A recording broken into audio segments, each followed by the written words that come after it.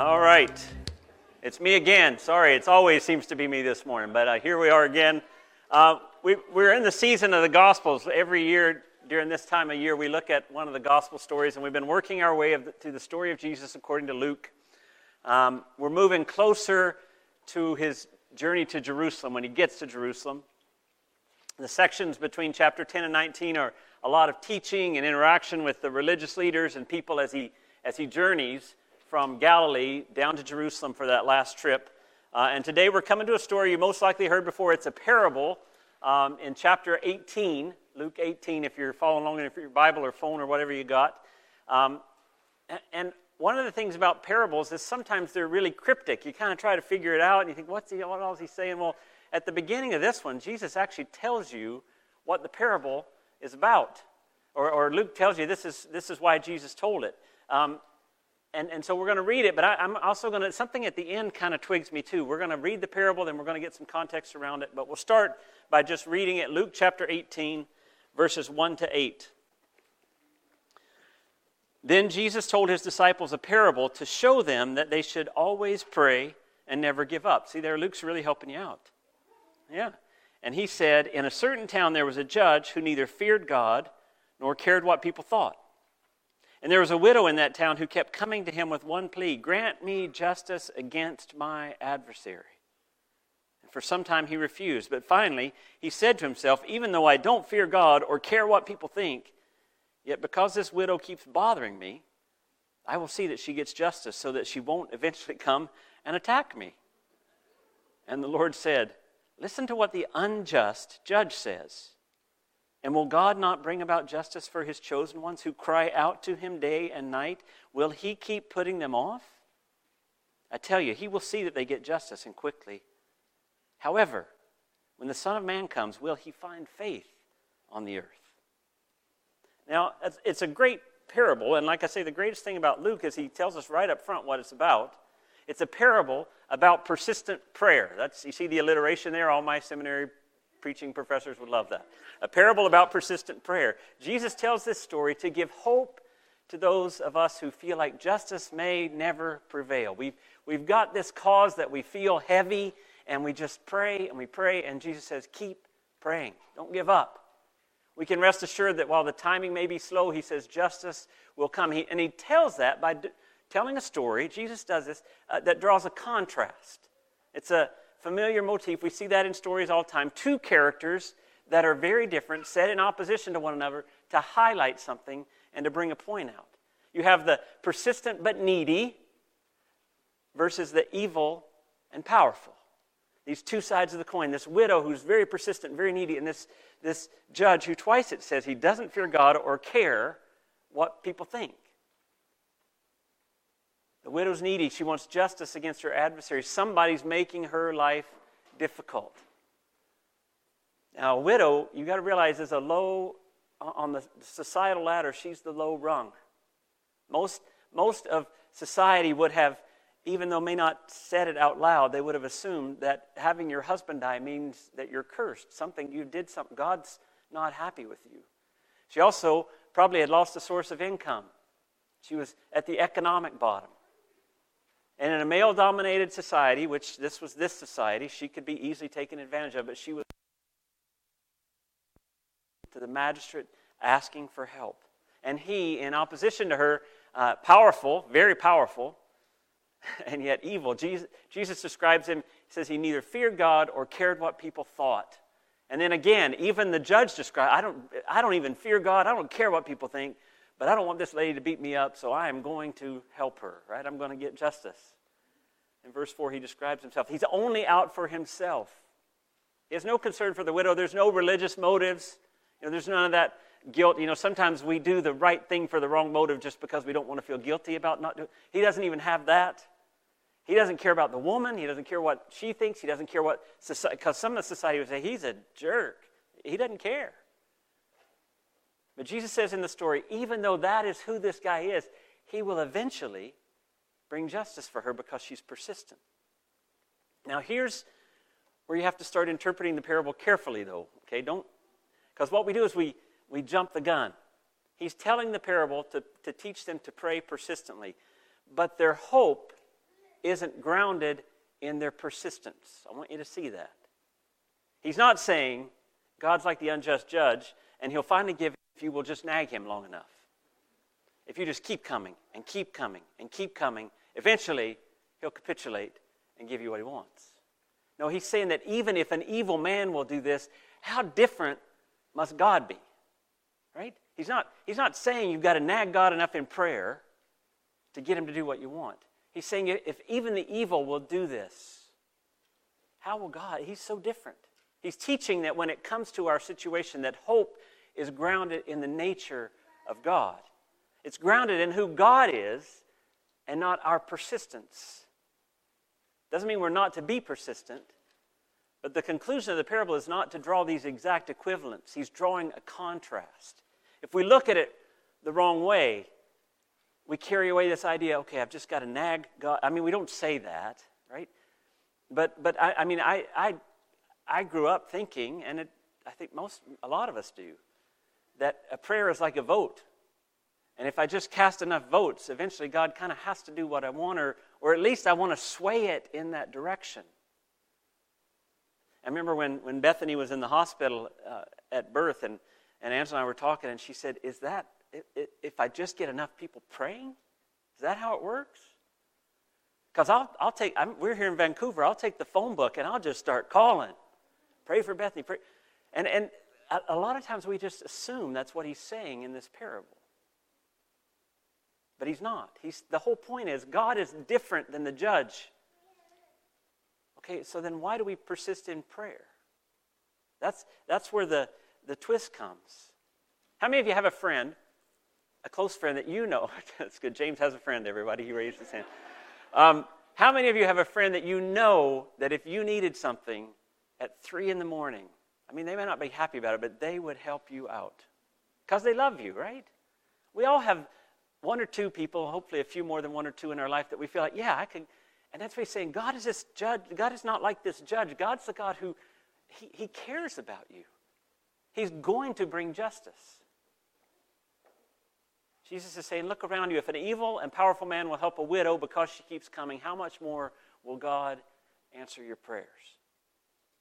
It's a great little parable, but it does leave you with that question. Okay, if it's based in the character of God and not me coming persistently, why is the persistence so important? Why is that? If it's not a vote to sway God, if I don't have to prove to God that I really, really, really, really want this, like a kid at Christmas, I want a red bike, Mom and Dad, every day for months, right? I want this toy. If it's not like that, then why do we have to be persistent? And I think verse 8 is this twist that may give us an indicator. Because verse 8 is a very unusual ending to a prayer parable. See what he says? He says in verse 8, I tell you, he, God, will see that they get justice and quickly. However, when the Son of Man comes, will he find faith on the earth? Isn't that, it seems like an unrelated statement. I was trying to think, there are stories that we tell to teach lessons, parables. Anybody ever heard of the 3 little pigs? Right? 3 little pigs, the wolf is coming, so they go build their houses, and the first one's kind of lazy. He doesn't want to work very hard. He builds a house of straw. The second one's a little more industrious. He builds a house of sticks. The third one is the one that we should all follow his example. He builds a house of bricks, right? And the wolf comes, I'm going to blow your house down. Little pig, let me in, not by the hair of my... Yes, you know it, right?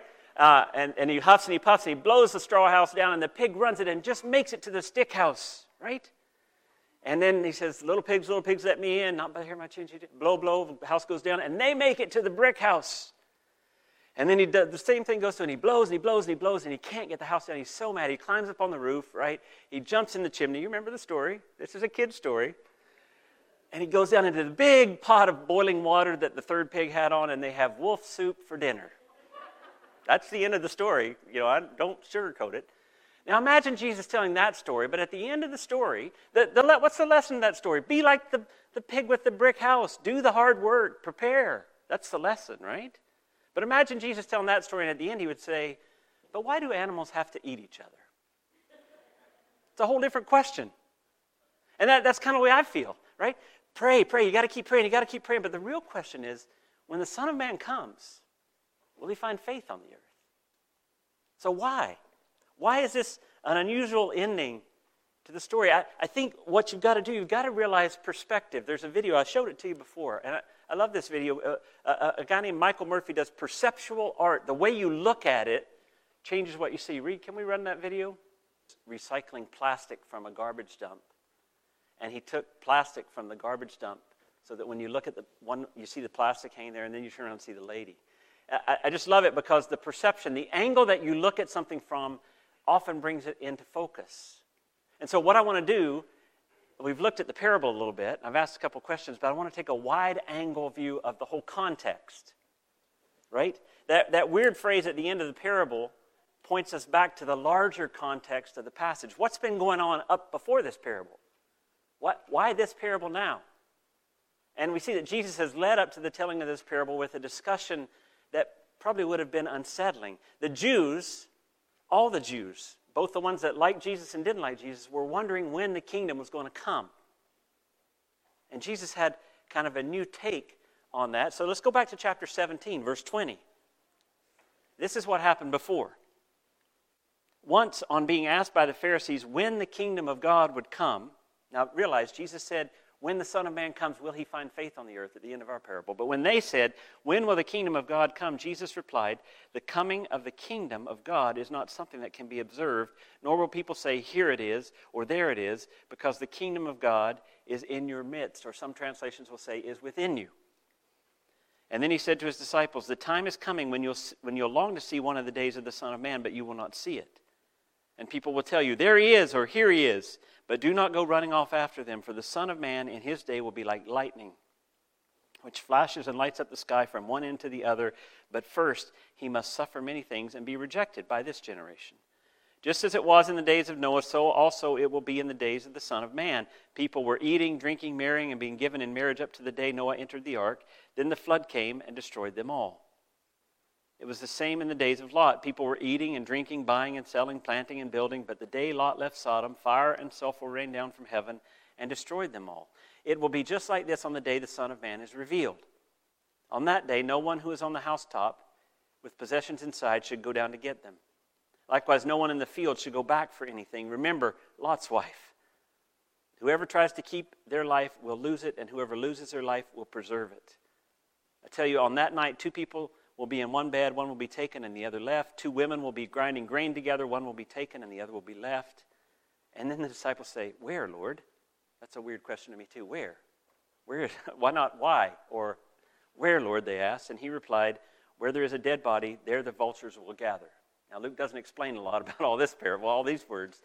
But what's interesting, what we begin to see through this text is the context for the prayer parable is concern for the coming of the kingdom. The Pharisees, who were against Jesus, were like, let's figure it out. When is the kingdom of God going to come? And Jesus speaks to it, right?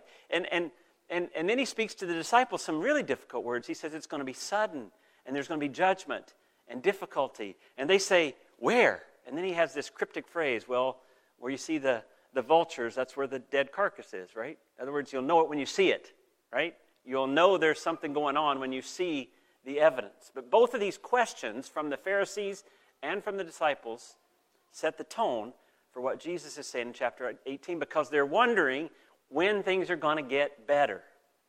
They're wondering when God's going to take over. Now, from the Pharisees and the disciples' point of view, they're under the thumb of Rome. They're the widow in the parable. They're the ones that feel like they've got an adversary against them, and they're pleading for justice. When is the kingdom going to come?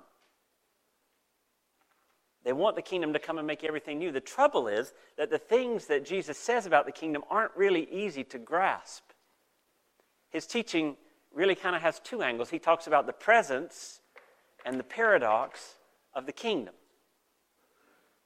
First thing that seems weird is they're looking for the kingdom, and Jesus in verse 21, turning 21, says, listen guys, careful, your observation, you're looking for the kingdom is not going to make it happen. That's not the way it works. The Pharisees actually believed, a lot of them believed, if they could get all of Israel just to keep the law completely for one day, if all of Israel could just do it for one day, then the Messiah would return. So he's saying, you guys working hard to make the kingdom come the way you think it's going to come is not the way it's going to be. In fact, he says the kingdom is here right now. It's in your midst. It's present right now. It's not that you look for something in a specific place. It's within you. It's this change inside that shapes the way the world looks to you and the way you live in the world. This kingdom that starts within you. Remember, Jesus would say, those who believe in me, out of them will flow rivers of living water. That the kingdom comes from inside of us, outside of us. That the way we view the world, the light within us, as Jake talked about, that shines out through our eyes, is the way we see the world differently. You know when you go to the eye doctor and they put how many of you go to the eye doctor? You ever done that? For glasses? And they're like, this, tunk, is this better, this better, this better? All these lenses to try to get the better view. What's helped me the most to understand the kingdom of God is realize it's lenses that I look through to see the world. I see a situation and I can look through the reality of the kingdom of God, or I can look through my own wisdom at it. It's a way we see the world. It's already here in the presence of Jesus and the Holy Spirit that lives within me. This is the way the kingdoms come. And the kingdom comes, and it's present now, Jesus says. Well, then it gets weird, because then he starts talking about, well, you'll be long to see the days of the Son of Man, but it won't be here. Everybody's going to be eating and drinking, and one day, boom, it shows up. So what does that mean? I thought you said it was here, Jesus. And that there's this paradox. It's here, but it's coming. It's inner, but the outer fullness of it is coming. That will be the moment of purification for the whole of creation, the moment when things are made new. That's what he says, the kingdom is already here in your midst, but when I return, when that moment comes, all will be made new.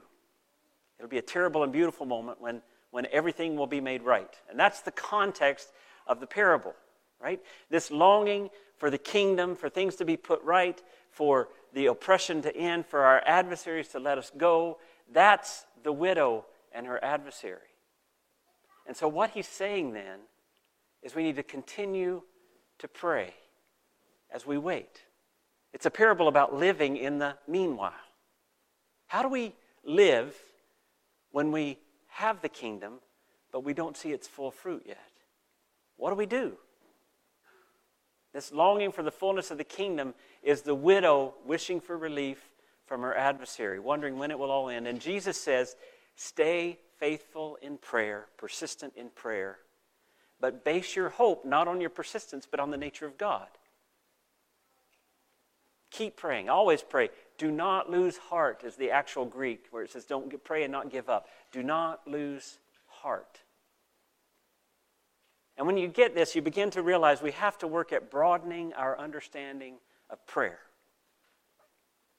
I mean, the concept of prayer, the basic idea is fairly simple. It's interacting with God, talking and listening to God.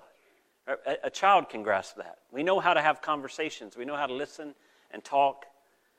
But I think we all realize that prayer is something that takes a lifetime to grow into, to learn the fullness of it. We need to broaden it.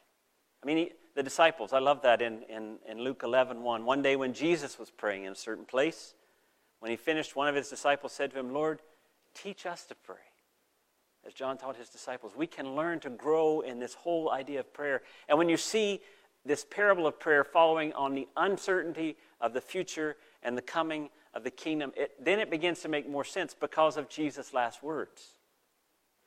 See, what he's saying is, they're in this place where they're like, okay, I hear what you're saying, but it doesn't look like it's happening.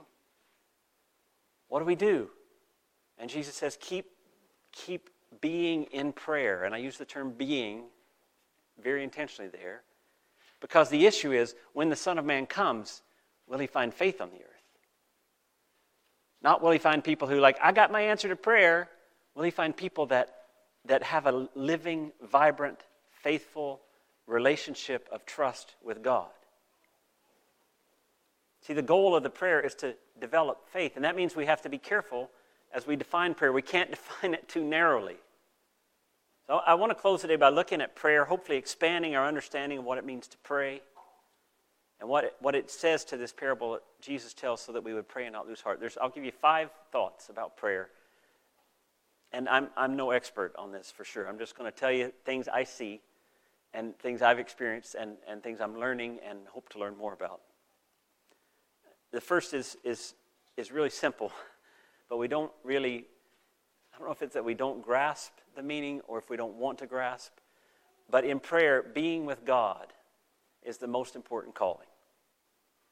In prayer, being with God is the most important calling. And we teach kids to pray usually by asking for things.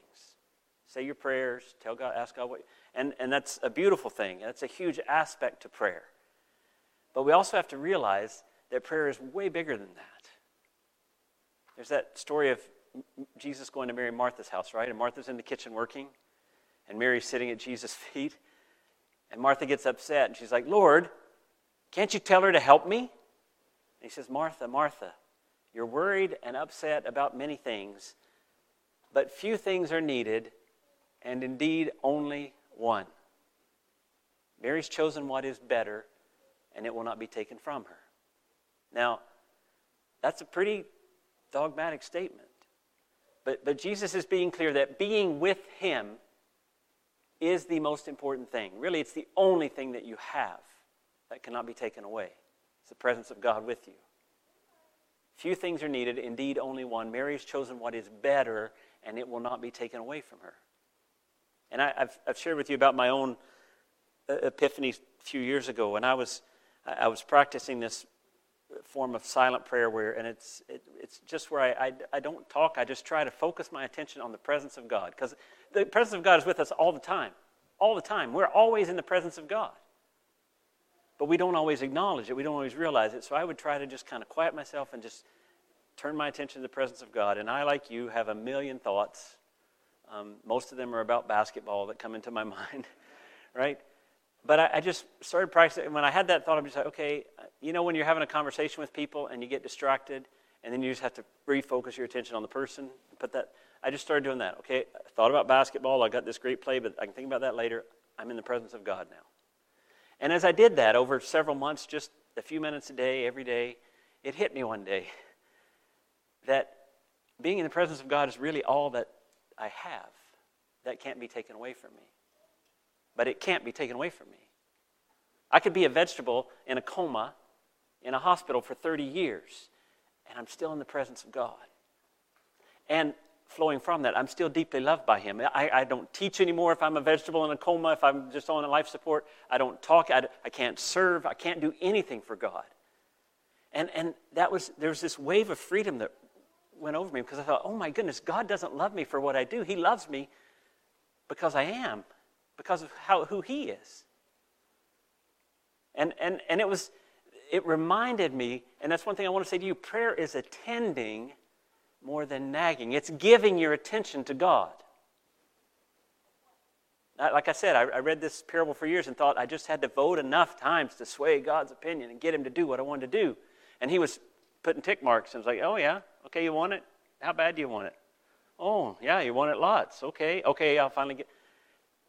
That's not the picture that the parable is telling. It can't be, right? Because Jesus also said in Matthew 6, and when you pray, do not keep on babbling like the pagans, for they think they will be heard because of their many words. Do not be like them, for your Father knows what you need before you even ask him. So how can it be? I got to keep going, I got to keep telling him. He already knows. But if prayer is being with God, that takes the parable to a whole different place. Jesus told them this parable so that they would remember that they should pray, be with God, and not lose heart even as they're waiting. If in the waiting for the fullness of the kingdom, in the waiting for our adversary to be quelled, in the waiting for things to be made right, we stay focused in the presence of God and aware of his presence with us as we long for justice and for things to be right. If we do that, he will come eventually. Things will be made right. But he will also cultivate faith, trust, belief, peace within us. Right? One of the biggest things about being with God is if you can finally quiet yourself to actually be there, all of a sudden you realize He's the one in charge anyway. Most of the fear and anxiety in our life comes about because we think we have to fix it. We got to make it better. How am I going to change this situation? And God says, why don't you just come over here and hang out with me for a while? And then maybe you'll get that I'm the one that fixes the situation. You don't have the stress on you. It's not your job to fix it, make it better. It's being with God. It's attending to Him, giving Him all your attention. Yeah, but Jeff, what about asking? What about asking? Because it says to ask, right? Well, asking is a given, for sure. But I want you to see that asking for what you want and perseverance in prayer aren't exactly the same thing. I think we've equated those two. We think perseverance in prayer is asking. And I think perseverance in prayer is being. And as you're with God, you begin to see that petitions or asking is grounded in relationship. Of course you'll ask for things if you're with God. Of course you will. Look back at chapter 18, verses 7 and 8. And will not God bring about justice for His chosen ones who cry out to Him day and night? Will He keep putting them off? I tell you, He will see that they get justice, and quickly. It's totally expected that we will ask. But it's kind of like, I love that phrase, putting the cart before the horse doesn't work, right? And sometimes prayer becomes petition. And that drives our prayer. All our prayer is asking. And think about a relationship with someone that you had, that all they did was ask, and never actually just spent time with you. Never actually just sat with you. Never actually listened to what you had to say. I mean, Scripture says in Philippians 4:6, do not be anxious about anything, but in every situation, by prayer and petition, with thanksgiving, present your request to God. It tells us to ask. Of course we'll ask. But those are not the substance of the relationship. It's what comes out of the relationship. In your deepest relationships, of course, there's asking. But there's also just being. Sometimes you can just hang out together. Angela and I, we're pretty good friends. We're coming up on 30 years being married. And it gets better all the time. But you know what? One of our favorite things to do is she'll sew and I'll read. And we hardly talk. But we're in the same room. And it's just being together. And sure, I'll share something and she'll show me what she's doing. But that's a relationship that's deeper than her just asking me things and me asking her things. It's a presence-based relationship. Now, asking will come out of that, right? But there's a part of prayer that's just being with. And I think it's the heart of prayer. That's why Jesus said to Martha, Mary has chosen, there's only one thing you really need. Only one thing that can't be taken away from you, and that's to be with me.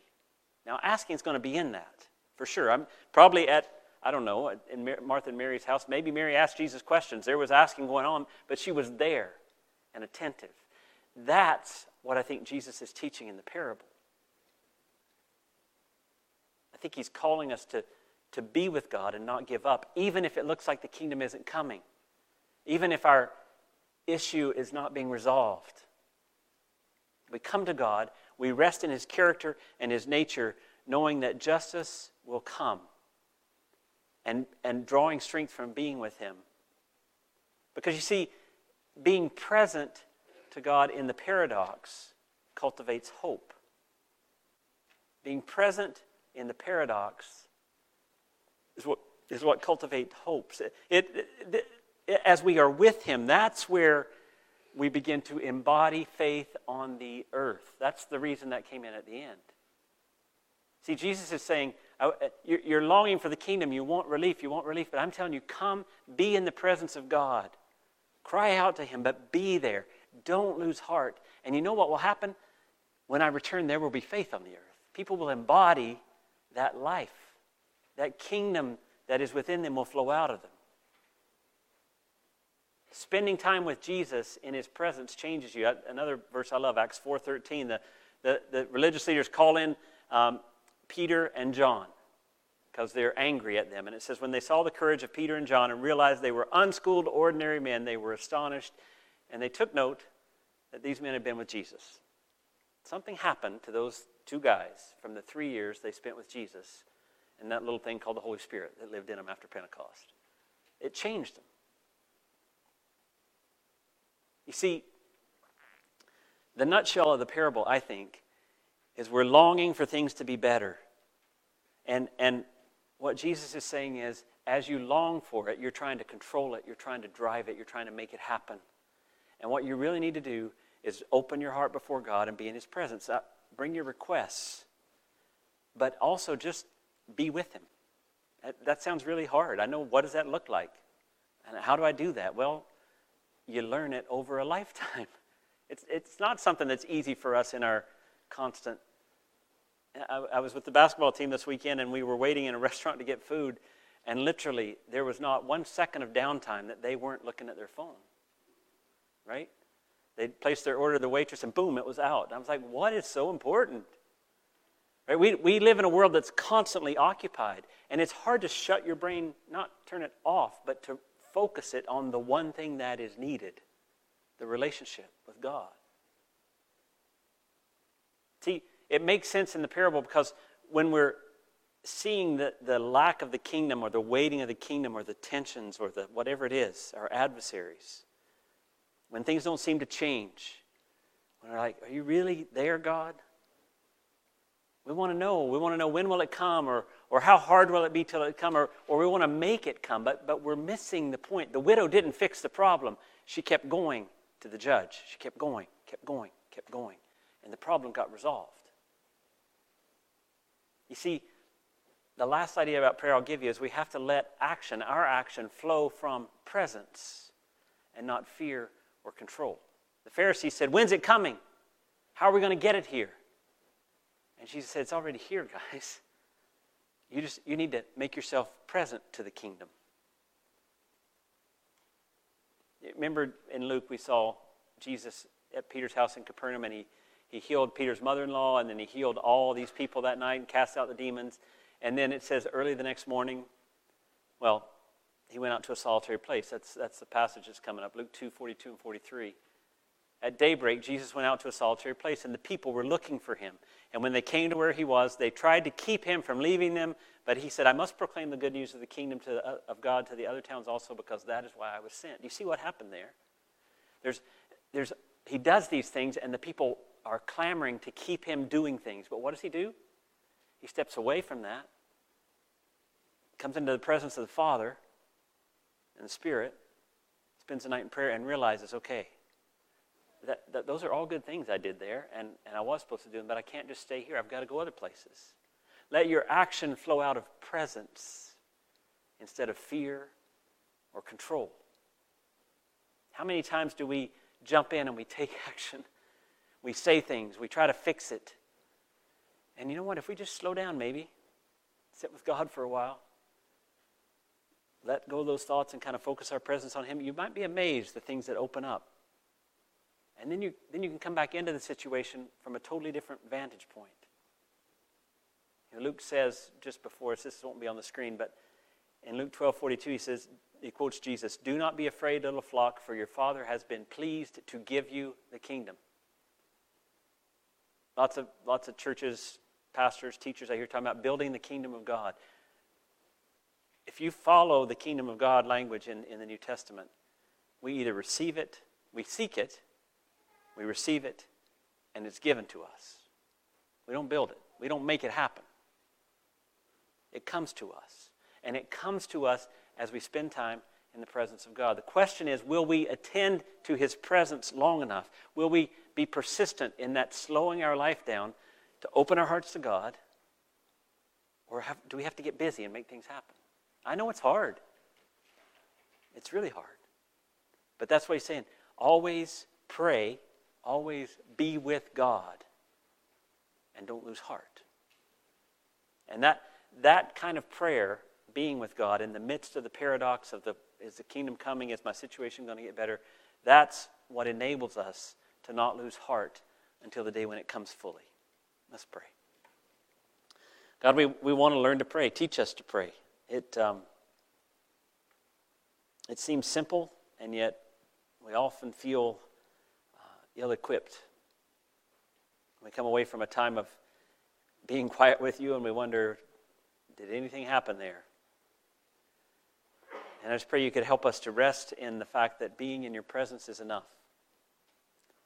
That we can make our requests known to you, that we can focus our attention on you, and we can believe that you do things in us through our time with you that change us. Help us to trust in that. Help us to grow in that aspect of prayer so that we will not lose heart until the day that you come. In Jesus' name, amen.